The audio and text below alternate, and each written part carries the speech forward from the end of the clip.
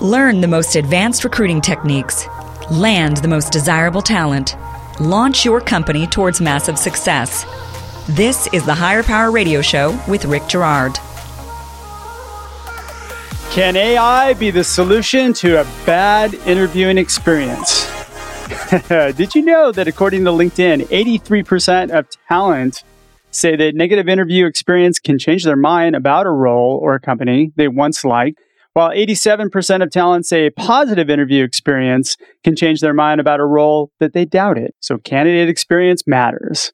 Today's quote, "The only source of knowledge is experience." Any idea who said that, Mr. Brennan German? Well, because you gave it to me, it says Albert Einstein, so I'm assuming that's correct. You're not supposed to let everybody know that I told you that. Sorry.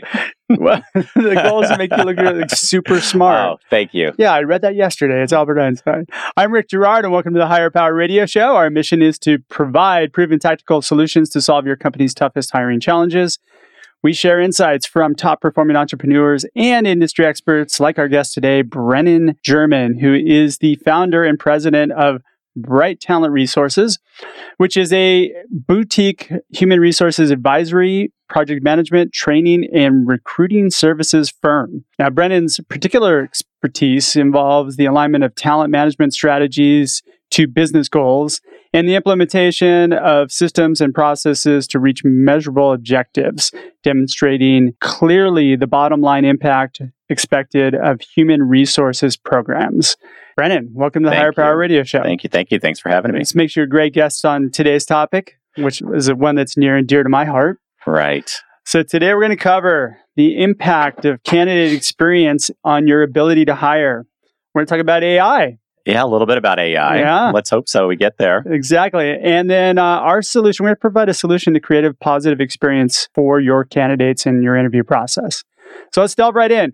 So what is candidate experience, Brennan, and why is it important? Well, candidate experience would be the actual experience a person has when they apply to your company for a job opening that they're interested in. I think it actually starts at the point they read your job description. It depends. You could argue it starts even before that by perception about what brand is already out there, where they referred. So even before a job description, but a job description obviously plays an important part. So it's really the entire interaction with your company. It is the entire interaction with the company. And that's really when you start thinking about the company.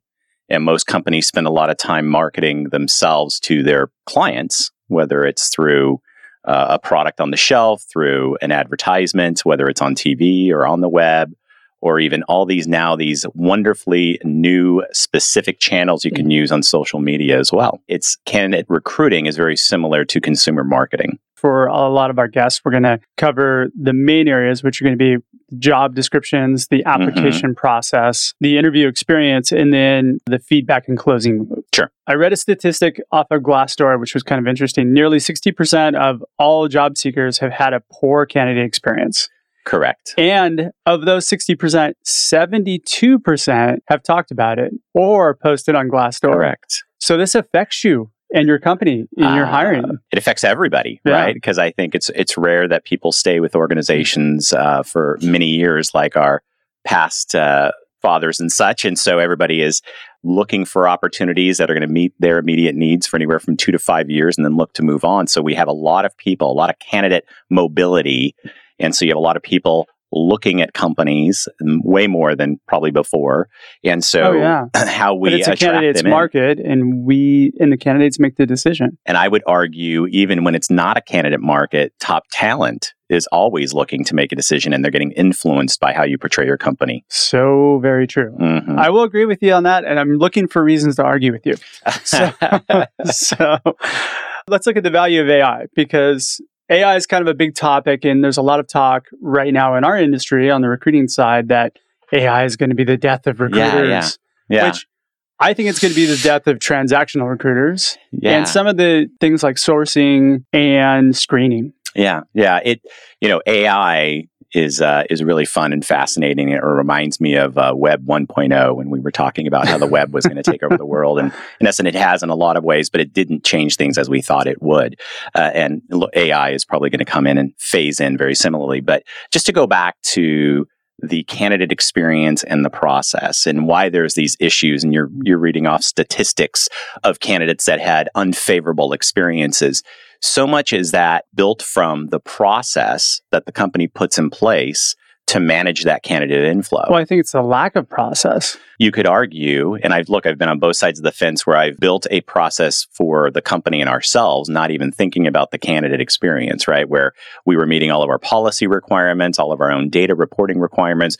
We weren't thinking that, hey, we're asking the candidate to fill out 40 forms along the way. That's taking 45 minutes to even welcome themselves into us in terms of what they're going to share about themselves in terms of their resume. They've already gone through all these steps. So yeah, and all those things seem like they're really smart to do to save time for you, but it really wastes a lot of time for the candidate. So that's one of the like tests. That's one of the big problems, right? We have this ability to apply to a company, and you've got this major process you got to go through. So the companies that are becoming more savvy are obviously streamlining that process from a candidate's perspective. So they're making it more candidate friendly. And so that's really a big push right now for a lot of companies recognizing that error because we are in a candidate's market. So their hand is being forced. Yeah, and they're doing it out of necessity more than anything Absolutely. else. That's how it works, right? All right, so let's jump back to AI because AI. Okay. I really want to explore that a little bit because I don't see AI killing recruiting. I mean, unless you're not hiring people anymore. Right. Well, I think you have to look at the application of AI, right? So artificial intelligence, right? So the idea is to establish this technology to supplant some part of the process. And in supplanting that, then you have machine learning. So the actual technology is starting to learn from whatever it is you're supplanting. So let's look at sourcing. So if we are sourcing on the internet, the technology is very useful because it's going to go out and source for the requirements that you want it to source for, and it's going to continue to learn this candidate is similar to that candidate. That's where it's going to be very useful. And let's educate our audience on what sourcing is. Sourcing is identifying candidates and figuring out how to contact them. So in that application, that's great from a company's perspective, sourcing or recruiting for candidates. From a candidate's perspective, that's pretty cool if you can have a search agent that has that same type of technology helping you find opportunities, right, that come to you. So, but the number one complaint of candidates when they do apply, as of today, is that they don't hear back, where it takes a long time to hear back. And the deeper they get in the process, the greater the unfavorability. So if you've actually gone through an interview with a company and never hear back about why you didn't get the job, or what happened to the job, what happened to this interview process you went through, where did I leave off? That's where that ratio of significantly unfavorable results comes from, and where they're really going to spread some bad news about your company and the experience they just had. And if the experience was put together kind of haphazardly or not very strong feedback channel, I mean, if there was no elements in there that were impressive, then that's when the bad Glassdoor reviews come in. Yeah, so Glassdoor is a very interesting, I would say, website in itself. However, we won't go there. But nonetheless, there is a place to post bad news, right? Yeah. So right now that place is Glassdoor, and they could probably post it anywhere else. I'm just saying Glassdoor seems to be one that seems to be a primary place where people are leaving bad news and sometimes good news. And a lot of people go to Glassdoor to find out, hey, I'm interviewing at this company. I want to see what they're all about. Exactly. And unfortunately, you can make a few mistakes and be in a bad position. Right. In that situation. Now, where AI gets a little, squirrely or fuzzy in the process and how it's going to be applied is to think of AI as the solution to improve candidate experience.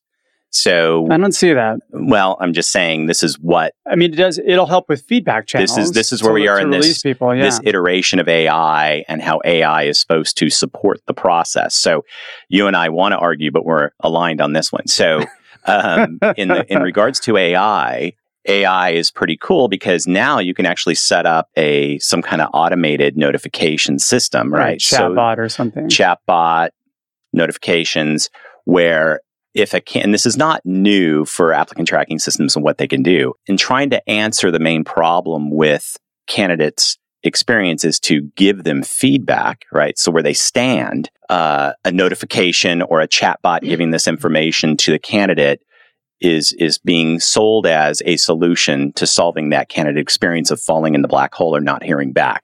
A lot of the reason why people don't give feedback is because they're scared legally that they might get sued. How many minutes do we have? I know. Well, we won't delve into that. Digress a little bit, but that's that starts with process and training, and really how important is the hiring process to the company, to where they're strategically aligned with the business, and all of the recruiters and all of the hiring managers are aligned of how a manager or how a candidate is going to be treated. However, in the case of AI, right, when we talk about AI, giving some kind of feedback, whether it's from a human or not, is at least deemed better than getting nothing.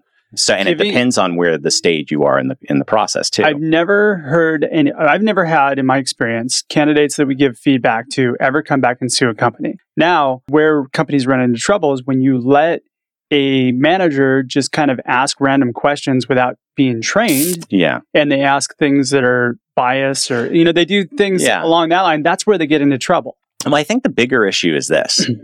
The bigger issue is that most talent acquisition functions are under-resourced to respond to the volume of candidates that are coming in to the company and being considered. When you're talking about large company environments. Large company, and in some cases, smaller companies too, right? That's true. They're advertising one person. and they're getting bombarded in their email inbox. But right? I would argue it only takes 5 minutes to call somebody and say, hey, look, we're going to release you from the process. Thank you so much for your time, but you're not a fit. And I agree. So a lot of companies that are aligned with treating candidates that way, or are effectively resourced, whatever it is, they actually have a limit of how many requisitions a recruiter works on. Mm-hmm. So that recruiter, as part of their job responsibility, takes that 5 minutes per day at the end of the day to get back to candidates. Totally agree with you.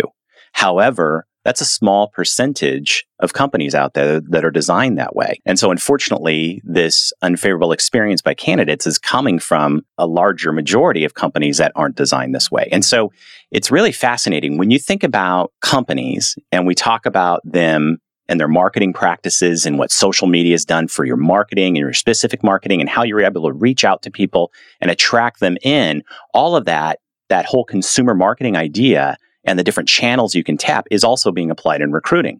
On the marketing side, we actually have a function called customer service that can respond to the consumers. So you're almost talking about a redesign of the whole recruiting structure. I'm going there. So if we're actually using these same techniques to attract people in, we have not done a great job at solving for that service to make sure we're servicing the candidates appropriately too. Because a group called the Talent Board that does the Candidate Experience Awards, are called Candies.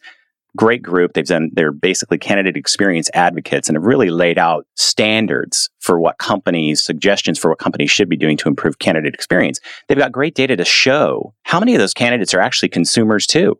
And when they have a negative candidate experience, how that actually fiscally is impacting you as a consumer as well. So it really should matter to you as a company how you're treating the candidates. And so those companies that are savvy are spending the time. And in fact, I would even argue the ones that are really savvy are taking the talent acquisition function, the recruiting function, they are unbundling it from HR, and they're making it their own standalone so that it could actually moves up the top of the fiscal line. So they're a cost of goods sold, because savvy companies are realizing not only are we a company that manufactures or services X, we're also a staffing company. We better have a good handle on what our applicants are, who they are, and how we're attracting them and how we're retaining them. But you know what? That doesn't apply too much to startups or smaller companies.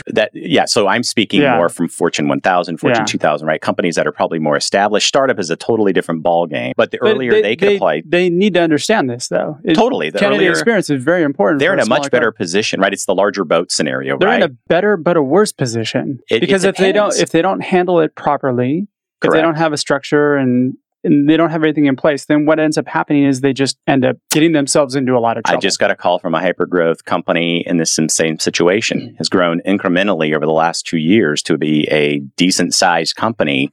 And guess what? They've gone past of all their friends and family to employ. So now they really have to go out and employ people. And they're kind of left standing, still going, how do we do this again? So it's better to kind of figure that stuff out early. They call you. Yeah, or try it on your friends and family, because they're probably going to stick around regardless of their experience. But they could learn that way, and then they're better to scale as they grow. So you're right. If you're just joining us on the live stream or the podcast, you're listening to the Higher Power Radio Show. I'm your host, Rick Girard. And today our guest is Brennan German. He's the president of Bright Talent Resources.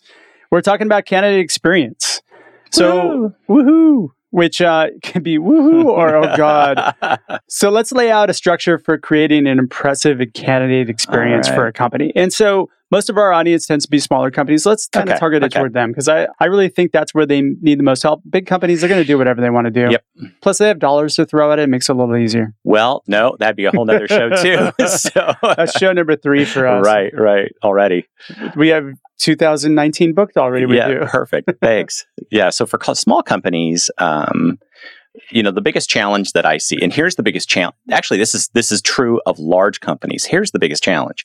HR is seen as an administrative function, right? It's kind of. But what about before you have HR in place? Okay, so let's step back. You just kind of threw me a curveball. So I was thinking growing a company that has established employee base. So you're saying before they've even established employees. There are some companies that are 30, 40 person companies that don't have an HR. Yeah, or less. Yeah. And well, in the state of California, if you have 20 or more, you should really get serious. Now we're dealing with some serious policy issues. So if they're so let's just take it from 5 employees or more, you should really start laying.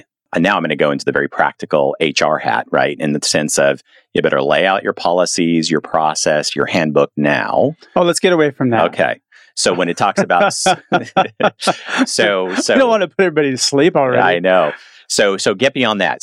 But in that, you have to start putting together your talent strategy. So that means start building a workforce plan, right? So if you're growing and you're growing quickly, most entrepreneurs like myself, you're not taking the time to really think through, like, what do I need? What is the skills? I have these gaps. I'm just going to fill these gaps with people I know. How do you start moving past that? Well, we're looking at 3 buckets, right? You have engagement, you have the interview process, and then you have the release or the closure. Yeah. That's really what companies really need to start thinking about. How do we engage them?